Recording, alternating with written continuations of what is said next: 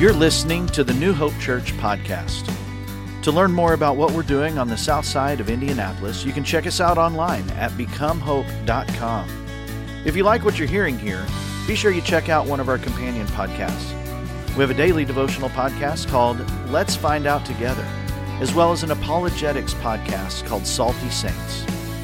Let's listen in as today's talk comes from Randy Spate. Thank you so much for coming. My name is Randy. I'm one of the pastors here at New Hope. Today, we start a new series. It's going to be a short one, just the month of August. And we're calling it Hope in the Midst of Chaos. There we go. We're going to be looking at the book of Ecclesiastes. Now, Ecclesiastes is a very, very interesting book. If you've ever read it before, you may have scratched your head and said, why? Why in the world is it in Scripture? It's a little bit different. We're going to take a look at it. Have you ever felt chaos in your life? Are you feeling chaos right now? A lot of us do. The book of Ecclesiastes is all about the chaos of life and what we do in the midst of that chaos. So let's get started. We'll start right off with the opening words. These are the words of the teacher, King David's son, who ruled in Jerusalem. Everything is meaningless, says the teacher. Completely meaningless.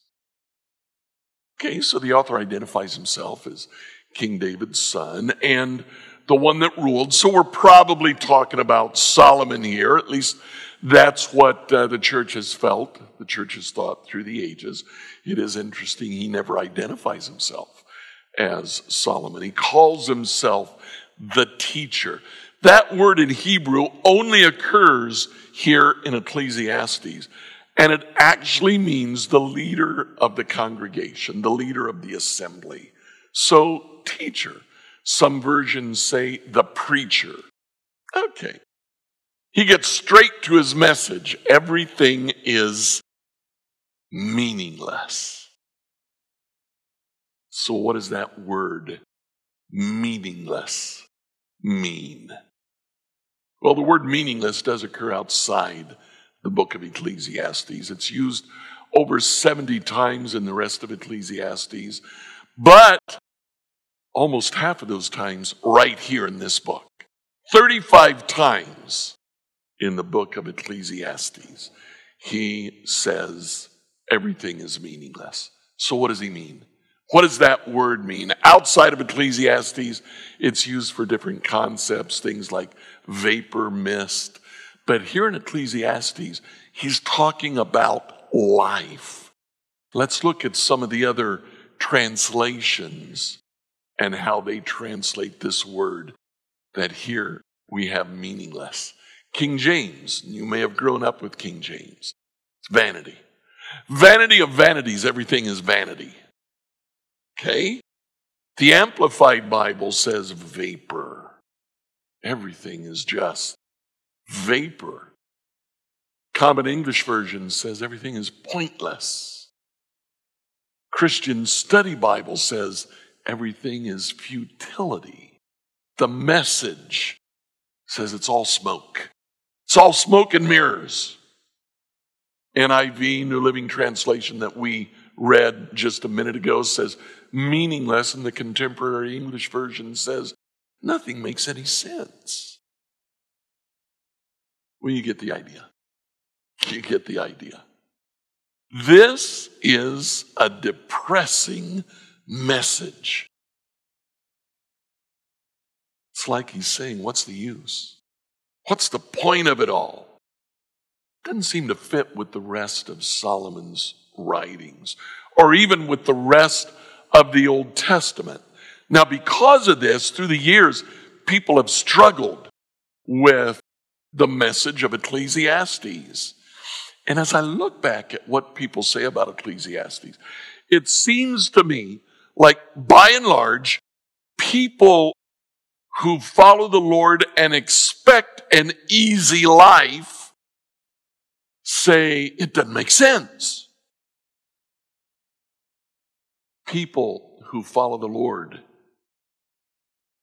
and have the experience of difficult times tend to say, you know what, I don't understand it.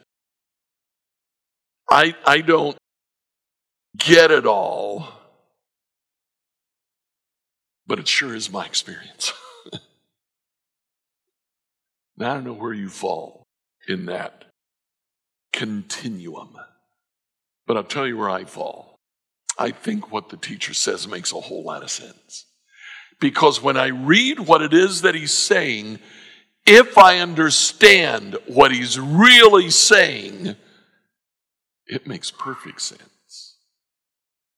So let's tackle it.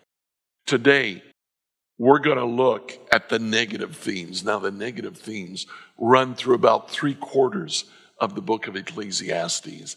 It's not until the very end that he really comes around and he says, now these things are not meaningless. These things are good. We need to focus on these things. So let's take a look. Let's find out what he identifies as meaningless. First chapter, he gets right into it. He says, I devoted myself to searching for understanding and to explore by wisdom everything that's done under heaven.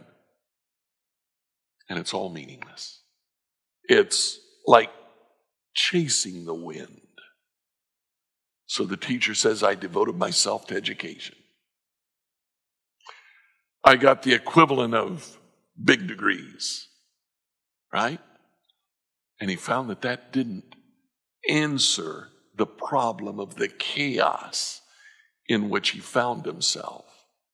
Now, education in and of itself, that's a good thing.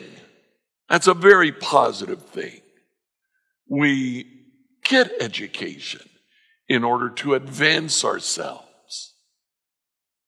But you know what? If you Google a list of leaders who don't have degrees, the list is absolutely amazing. Let me just read some of the names that we have there. Bill Gates, Mark Zuckerberg, founder of Facebook, Steve Jobs, Apple Computers, Richard Branson, the founder of Virgin Airlines and in the UK, Virgin telephone system, Michael Dell, Oprah Winfrey. None of these people have degrees.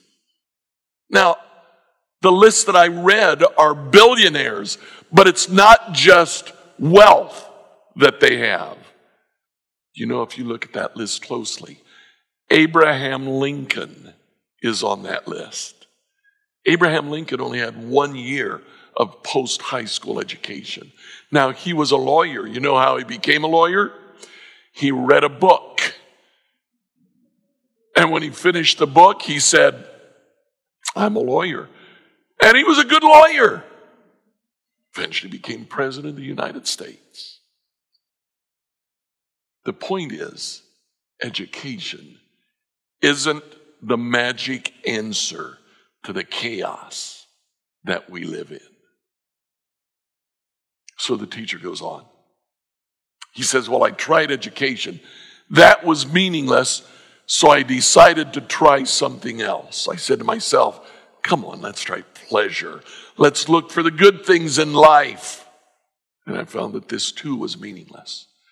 The teacher said, I eventually said to myself, let's party. But that wasn't it either. That didn't resolve the chaos that I lived in. Now, you know what? All of us look for pleasure. I mean, just look at what we've done over the last couple of weeks here. We've had a trip to Kings Island. We went to Rascal's Fun Zone, right? Fun Zone. We looked for pleasure, and that's a good thing. That is not a negative thing. But what the teacher is saying is that he tried to lose himself in pleasure. And what he found was that did not rescue him from the chaos that he lived in. In fact, sometimes we find that by focusing on pleasure, we actually increase the chaos. So the next thing the teacher says, what do people get in this life for all the hard work and anxiety? Their days of labor are filled with pain and grief. Even at night, their minds cannot rest. It's all meaningless. The teacher said, I lost myself in my work. I get that. I get that. You know what? You have a job that you enjoy. It's easy to lose yourself in your work. In fact, we invented a word for it. We call ourselves workaholics, right? We're addicted to our work. We see what needs to be done and we go about doing it. The teacher said there came a time when I lost myself in my work. I became a workaholic. And what good did it do for me? Nothing. Now, it's interesting. I went on the internet to look up quotes on being a workaholic. And what I found is that it's black or it's white. It's extreme positive or it's extreme negative. And it seems to me that the people who succeed tend to say workaholism is good. Ice-T, if you know who that is, said the truth is everybody I've ever met who's successful is a workaholic. Yeah, I don't know if that's accurate, but that's what Ice-T feels. Omar Sharif, now, he was a fairly successful actor a long time ago, but he had a very different viewpoint. He said working gets in the way of living.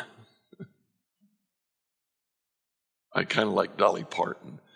She seems to have figured it out. She said, never get so busy making a living that you forget to make a life. If you look at Dolly Parton, I do think she kind of has things figured out. Well, the teacher goes on. He says, okay, education, pleasure, work, none of that seemed to help. So then he said again, I observed all the oppression that takes place under the sun, and I saw the tears of the oppressed. With no one to comfort them, the oppressors have great power and their victims are helpless. The teacher looked around at what was going on around him, and remember, he was the king. He had the ability to change things. And with that ability, he looked at the courts, he looked at politics, he looked at political causes, and he said, you know what?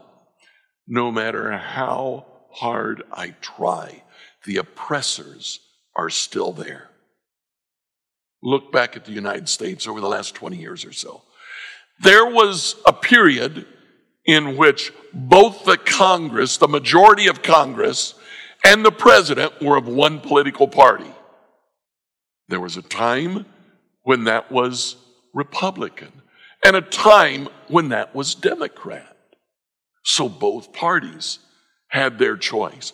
Then there was a time when the president was one party, and the Congress was the other party. That also switched back and forth. And if you look at it, crime has increased steadily. Murders have increased steadily. Oppression is still there. It just seems like no matter who's in charge, things get worse and worse and worse. The teacher says, I looked at politics. All the politicians say they're going to fix it, and they don't. It's like they can't.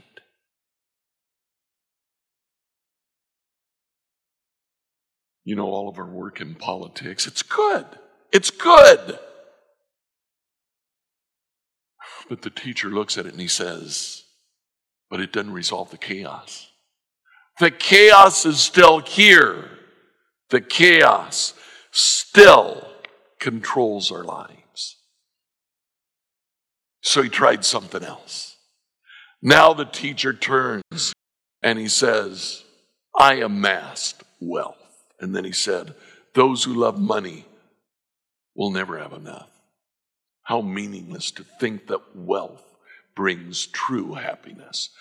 Apparently the teacher got to a point where he said, maybe I can buy peace in the midst of the chaos that I'm in. How'd that work out for him? Not so good.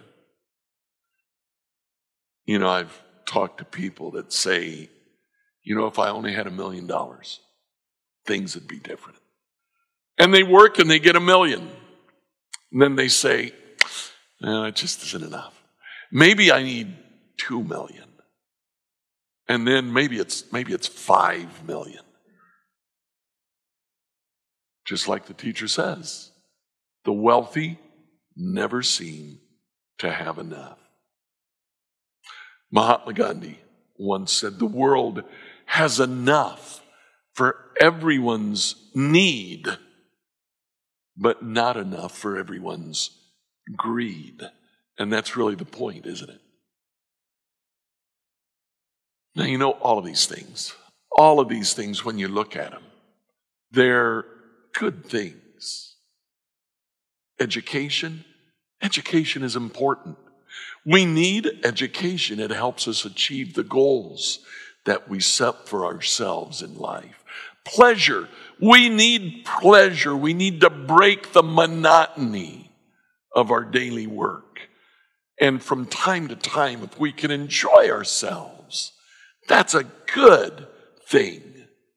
Work is necessary. And man, if you can find a job that you enjoy, that is a gift. Embrace that gift. Political engagement.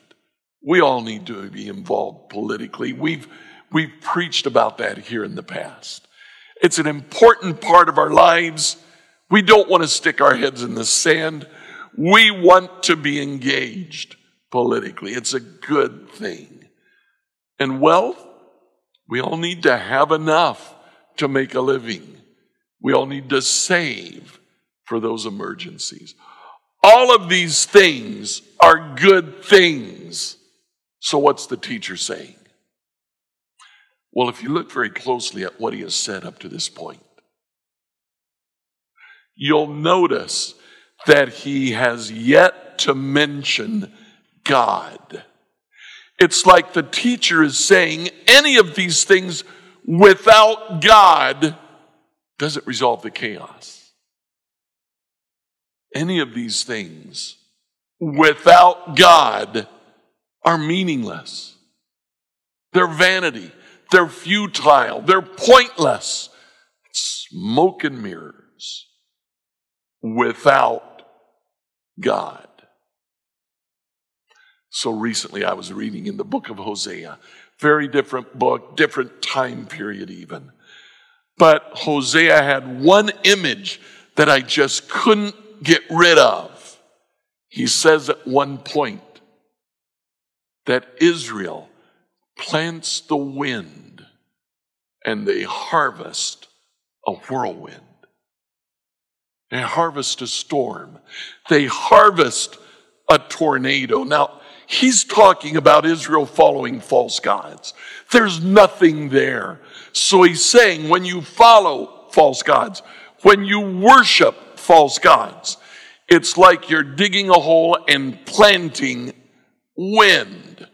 But the interesting thing about that, I would have thought that he said when harvest time comes, there's nothing there. You plant the wind and you reap nothing. But he doesn't say that. He says you plant the wind. You reap a tornado.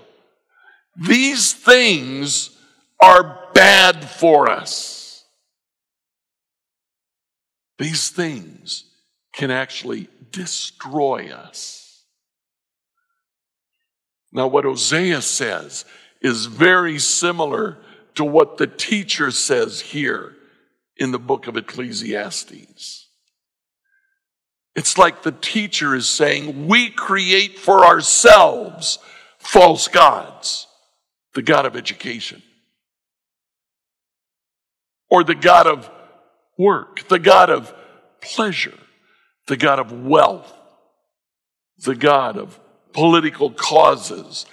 And when we follow those false gods, it actually hurts us. It's not that it doesn't do us any good, it's that it actually damages us. So what do we do? Well, let's look at those things again. Education, pleasure, work, political causes, wealth. If you don't have God in the middle, these things can damage you. Education can lead to cynicism and arrogance. Pleasure can lead to addictions and distraction from life. Work can distance you from your family, and it can lead to sheer exhaustion. Focusing on political causes can lead to a hunger for power and a conflict with those who hold other views. Focus on wealth can lead to greed and a compromise of our integrity. Focus on any of these things. Excluding God is like planting wind. We will reap a tornado. It will damage us in the end. It seems to me that what the teacher is saying is that we have to find a balance in our life.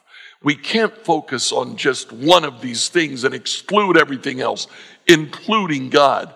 We have to find a balance in our life, and at the center of our life, we need to find God.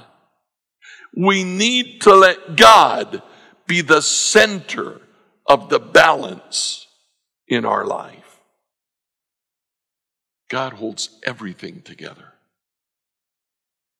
He makes sure that we're not drifting too far away in any direction in the middle of the sea of chaos that surrounds us. So what we're saying, we want to live, love, and go like Jesus. We need to balance the different areas in our life, and we need to make sure that God is at the center of that balance.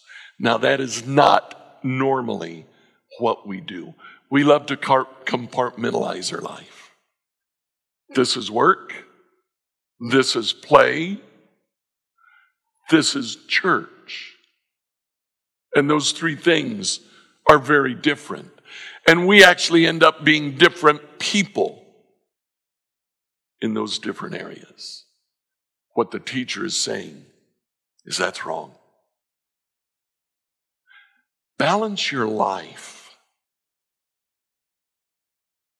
but put God at the center.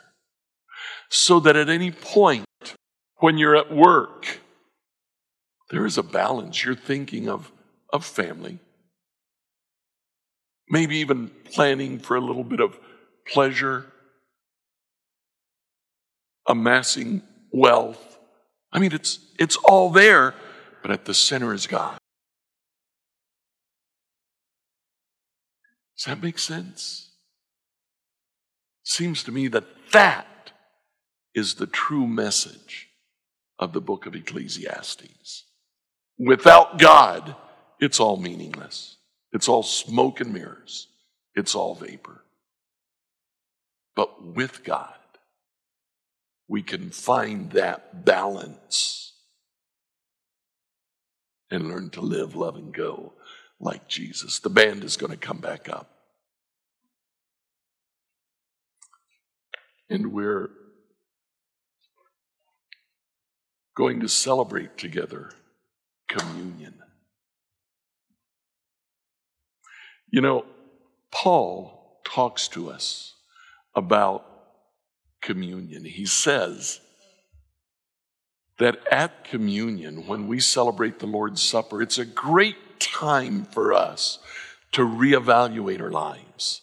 So as we get started here, let's do just that. Take a look at your own life. Is your life out of balance? Is one of these areas pulling you harder in its direction than is healthy for the other areas, for your life itself? What area of your life is out of balance?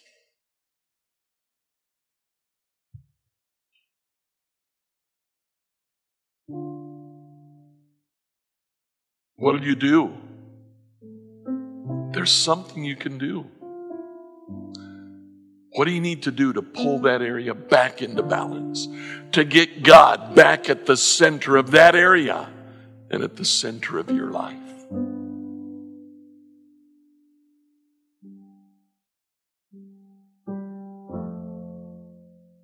Who will you tell? Who will you talk to say, you know what, I'm struggling with this. This is what I want to do.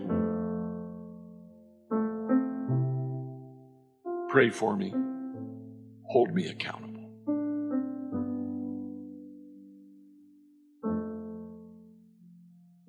Lord Jesus, as we come to you, we ask that you would help us. Help us to see ourselves as you see us. Show us, Lord, what area of our life is out of balance.